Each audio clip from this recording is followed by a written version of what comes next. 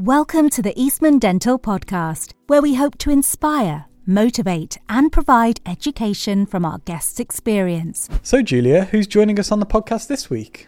This week on the podcast, we're excited to hear the inspirational career journey of Charlotte Carling. Charlotte started her career as a lead dental hygienist in the Armed Forces Hospital in Saudi Arabia. She then went on to be the Emirates Airline first hygienist based in Dubai. It's given me a new skill set to adapt to difficult situations, be prepared for the unknown, if you know what I mean. So I think absolutely an amazing experience that I really value even to this day. After moving back to the UK, she became a co-owner of a dental practice, which she ran for 18 years. And during that time, she took extra training to do dental therapy. She's recently completed her MSc in dental hygiene, and she currently works in a busy West End practice. She's also on the GDC Fitness to Practice panel. You know, it's all about giving best patient care, isn't it? And I thought if I embark on a course like the Masters, I'm going to be giving my patients the very best I can. And that was one of the key factors. With your hosts, Josh Hudson and Julia Bruin.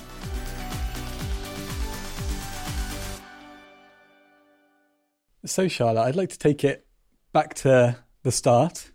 I'm interested to hear, you've got this interesting career journey, but what first got you into dentistry? Believe it or not, I'd always been interested in dentistry from a young child. And I know this sounds funny now, but I said to my mother, I've got good teeth, so I can be a dentist. She then pointed out there was a lot more I needed to go through. So it was something I'd always been interested in. And then I looked at the career pathway. And as I qualified many years ago, you had to train as a nurse first, which was very good. So I trained there at Guy's. And then I applied to do hygiene. And then my career developed from there.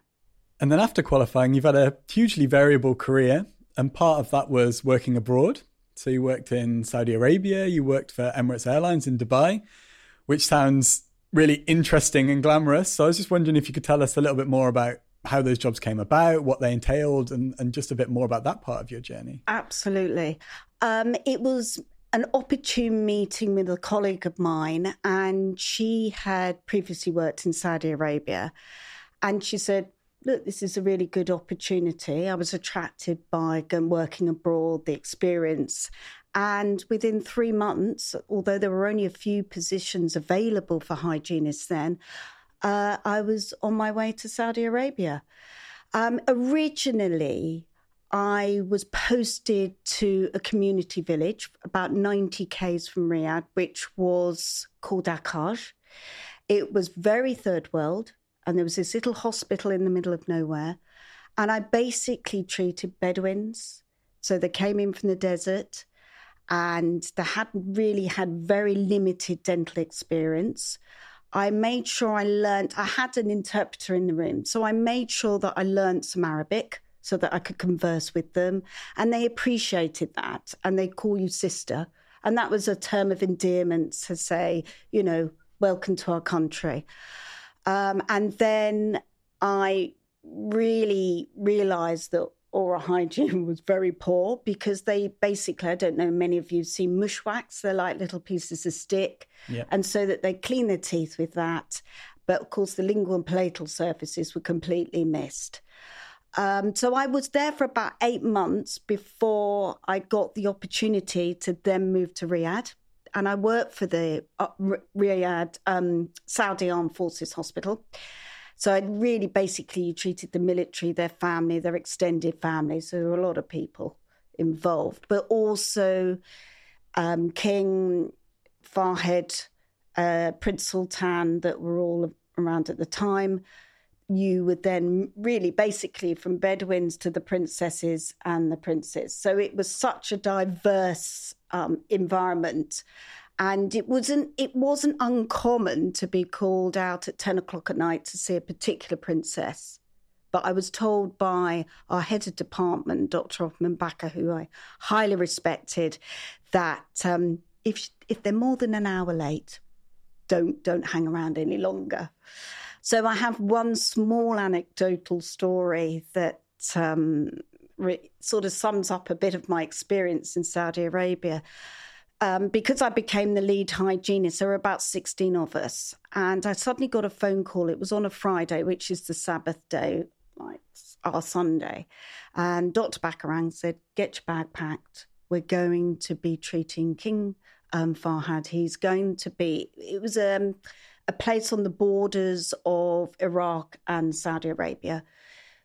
He wants to be treated, so I'm setting up a team. Be ready. So we were within an hour on this plane provided for us. We flew over some amazing desert sceneries. And when we arrived, everything was set up. The red carpet was laid out. The soldiers were all lined up, sort of 9 o'clock. But that was nothing unusual for them to turn up at 10 o'clock at night. 10, 11, he decides he's not going to come. He's cancelled the whole trip. So there we are. We'd all been flown over there. Having said that, we still experienced, I think we had dinner in this majlis. So we had an amazing experience, but we never quite got to do anything. So, no patient at the end of it? No patient at the end of it, no. Sounds like an interesting day. It sounds incredible. And I'm sure there were many more of those. Many more. Because when I was in Saudi, it was the late 90s, and so it was very restrictive. I believe it's a completely different place today. But I would wear an abaya, I would cover my hair, and I would follow the regime. Women couldn't drive. So it was restricted. There was no public entertainment or anything like that. So you got to make your own entertainment and you made friends. So I mean, this all sounds really quite interesting and, as Josh said, quite glamorous in a way. But then you leave and you finish your time there. You've had a magical time. What was your turning point that made you leave? Well, I was always looking for new opportunities and I wanted to remain in the Middle East if I could. I really enjoyed working abroad because I loved getting experience working, versatile with different diversity with different clinicians and, adapting to different situations. I like those sort of challenges. And an opportunity just came up and said that Emirates Airline were looking for a hygienist and this would be their first hygienist because they'd set up this medical centre to treat the pilots, cabin crew and their families, etc.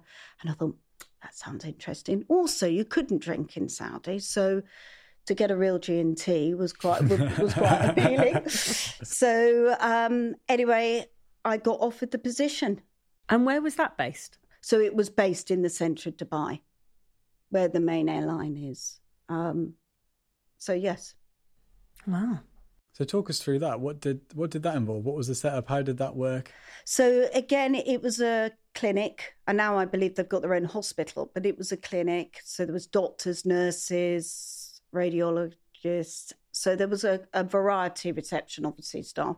And I basically had a very full day treating cabin crew, pilots, and basically that was it. So it was a very intense day, actually. The days were very intense and it was very hard work. And I think a lot of companies did go through a phase where they were providing dental treatment for their staff members.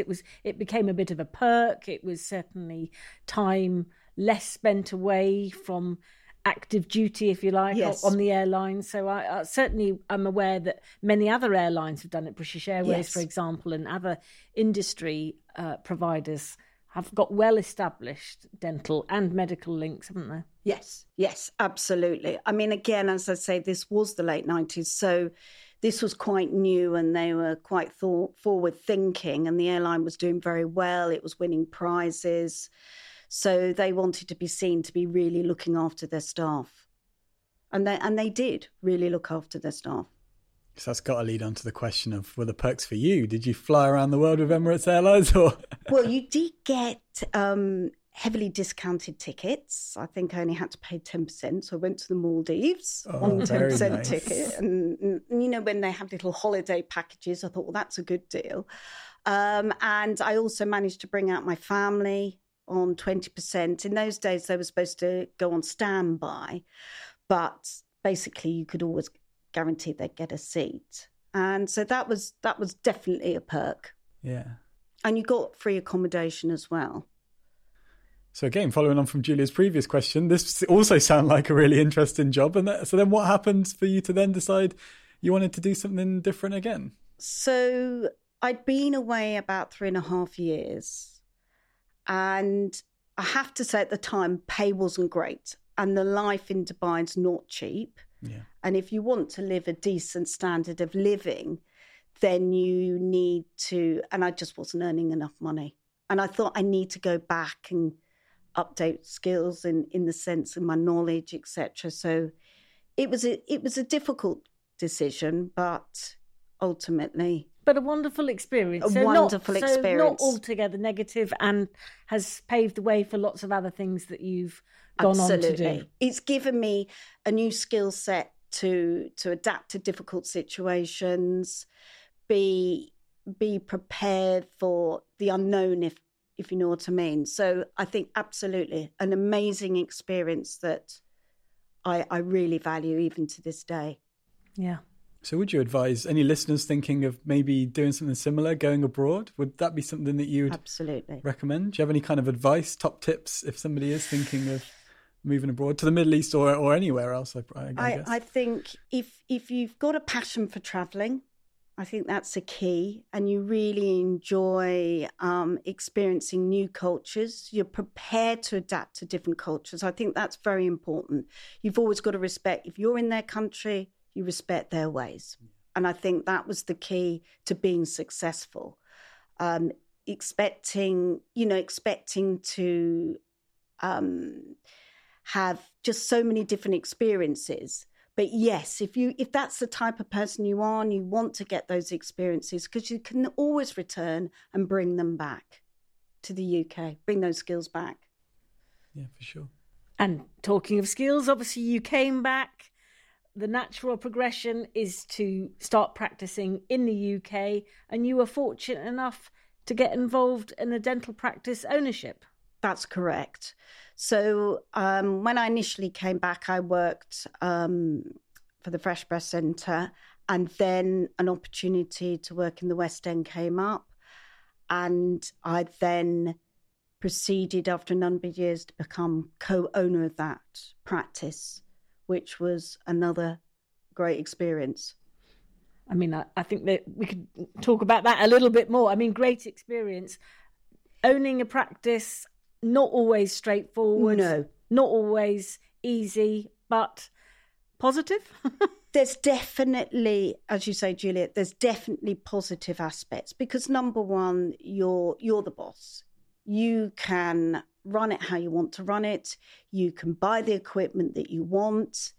And, you're part of managing a team. And I like meeting people. I quite like being team leader. So I actually really did enjoy that. And you get a lot of rewards about running your own business. But there's also the other side where there's a lot of, well, now that we've got CQC, compliancy, managing staff. There's lots of other aspects. And I think you've got to be very well organised if you want to set up a business. You've got to have everything, your budget organised, how much it's going to cost you to run, etc. And if you want to put new equipment in. So there's a lot of considerations. But it's nice to have your own autonomy and be in charge of yourself, really, isn't it? Yes, yes. I can say that. Yes, that's what I thought. So whilst owning your practice, you decided to go and do extra training to do dental therapy. I was just wondering if you could talk us through the decision to do that, and whether you'd recommend that another hygienist who might be considering that as an option, whether you'd recommend that they go on and do it. So, yes, Josh, going back to the last part of your question there about recommending, I definitely would recommend, if you've got, if you want new dimension to your working day, you want to add to skills and have new skills to offer the practice. And if the practice is interested in offering you therapy work, I can see now that there are definitely jobs advertised as showing they want therapists. So definitely, because it makes your day interesting. from you could be doing a filling and then you could be doing hygiene. Then you could be, it depends if they've got children in the practice, you might be putting stainless steel crown on. So yes, I think it's definitely the more skills you have, the more you can participate into the practice and, offer other people, when you go for a job interview. Yeah. So you're currently working in a large specialist practice in the West End still.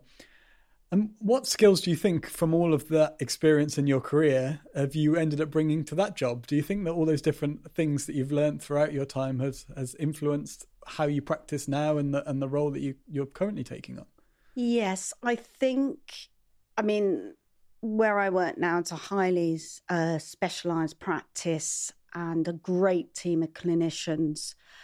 I think the fact that I can adapt to different situations, there are a lot of high profile patients, so maintaining that utmost professionalism and being really professional and being someone that the clinicians can really rely on to deliver. I think that was perhaps, and a bit of new vigour. I came in sort of quite excited and here off I was. And so I think those sort of attributes and being a team player, I think that's a key. So in addition to your clinical role currently, you're part of the General Dental Council and their Fitness to Practice panel. Can you perhaps talk us through that? Because I'm sure the listeners would be interested to know that role and how you got into it. Yes, Julia. So I'm a Fitness to Practice panellist, as you've just said, and it comprises of 3 members, and that's a DCP, a layperson, and a dentist. What we do is we make decisions on registrants' fitness to practice. When it goes before the Professional Conduct Committee, it's gone through several processes, but it's when there is a case to answer. So prior to the hearing, we receive bundles on an iPad. So it can be quite extensive. And we read all those prior to the hearing.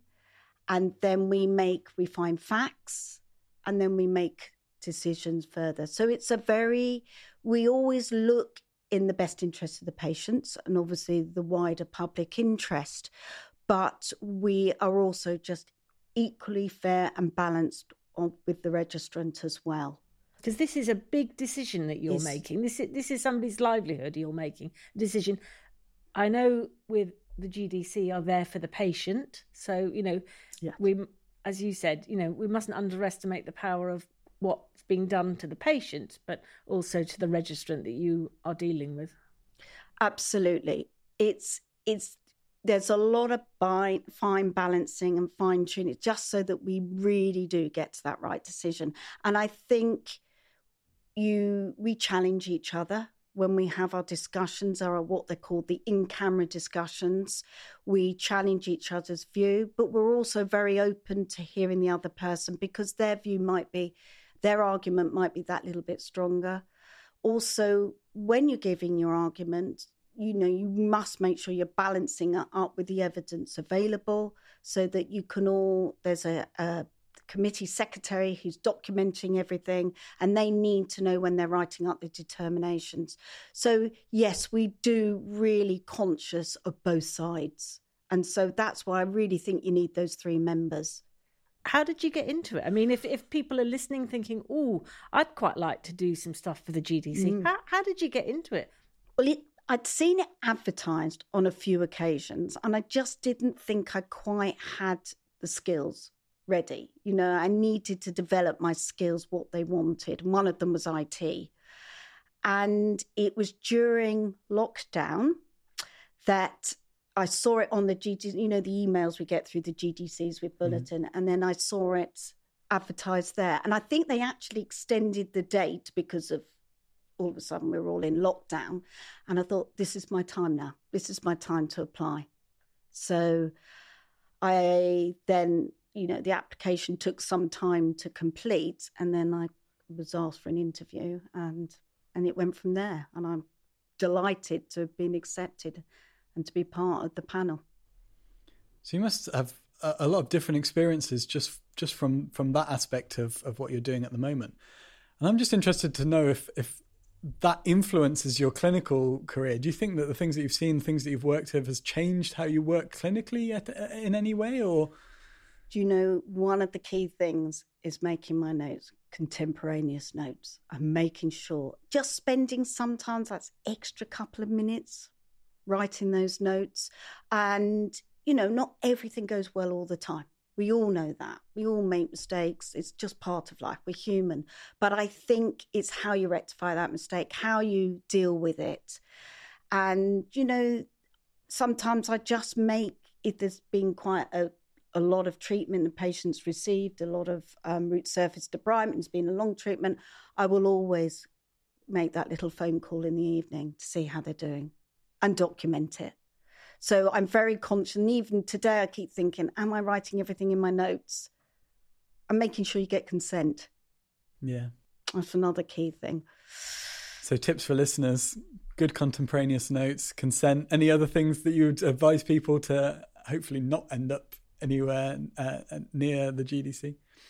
Absolutely. I think, you know, as I just said, you know, things don't always go right.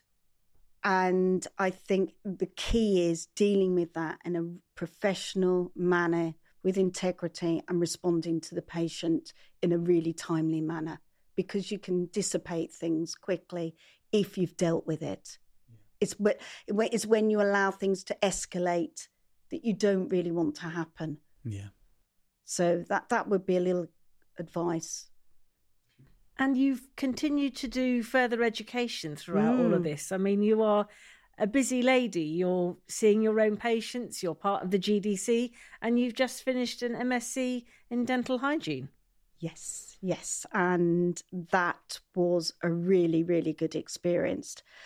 I think it's easy to become slightly complacent when you're working and sort of, you know, carry on and you think you've got everything. But I thought I really do need to refresh my knowledge. I really need to make sure that once I stopped owning the business and, you know, that side of things, I thought I need to make sure I'm really on top of my game. And I've got, you know, it's all about giving best patient care, isn't it? And I thought if I embark on a course like the Masters, I'm going to be giving my patients the very best I can.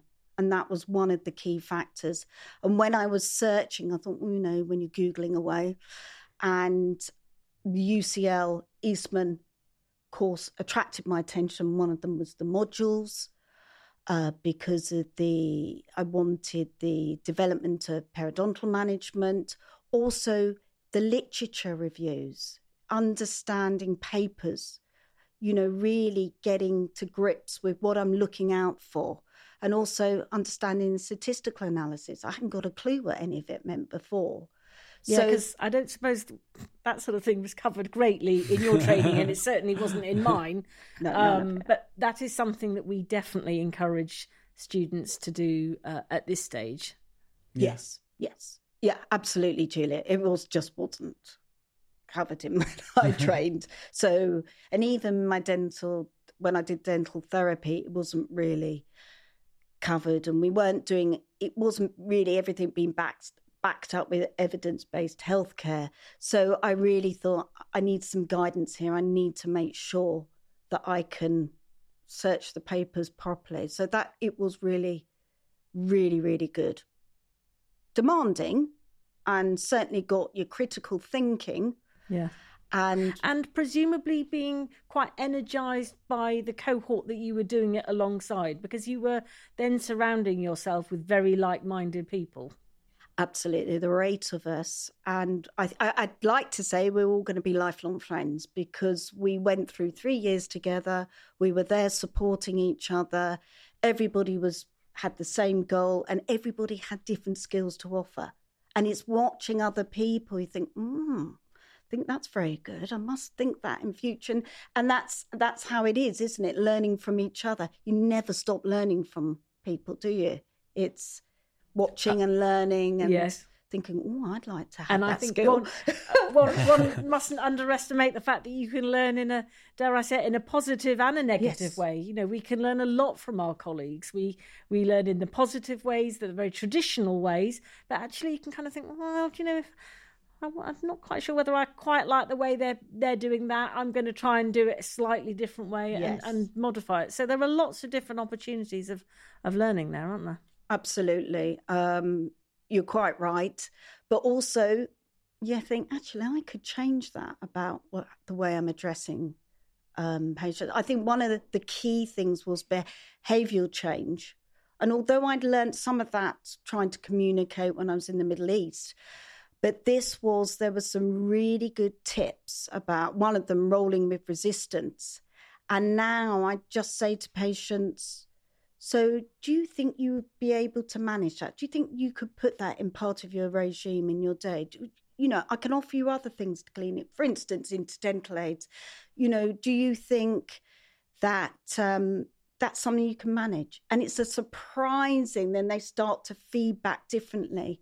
And so I've learned some tips that actually I've brought forward now that is actually working. So great.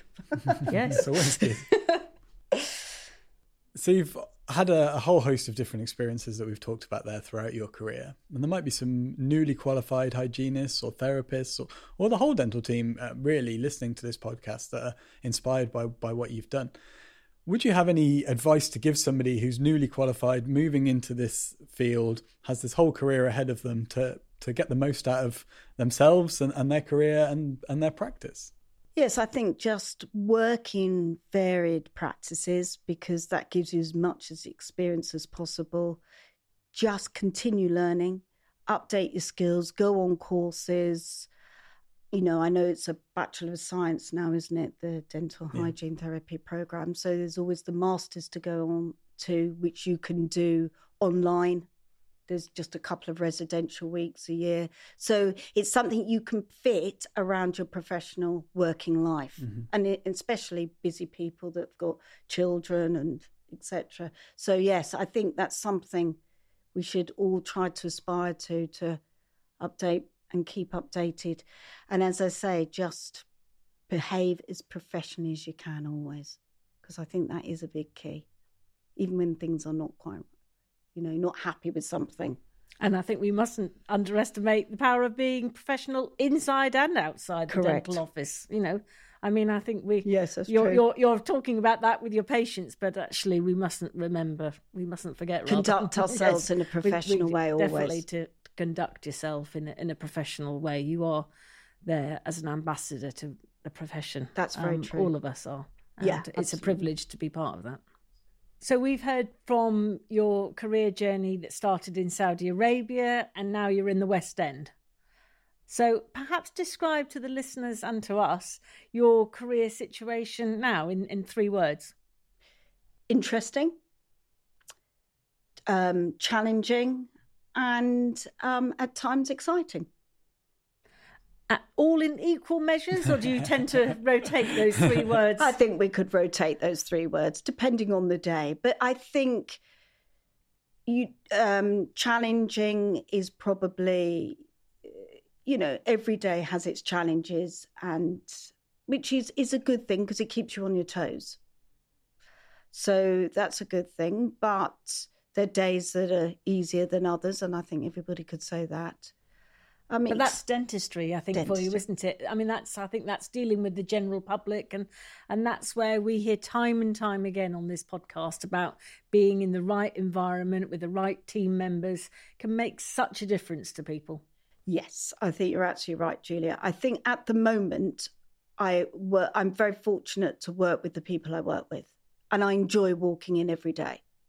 When I go in, I enjoy because I'm very much a people person, so I've got to know everybody. It's quite a big team, so I've got to know everybody, and it feels like walking into home actually sometimes, because I'm friends with people, we work well together.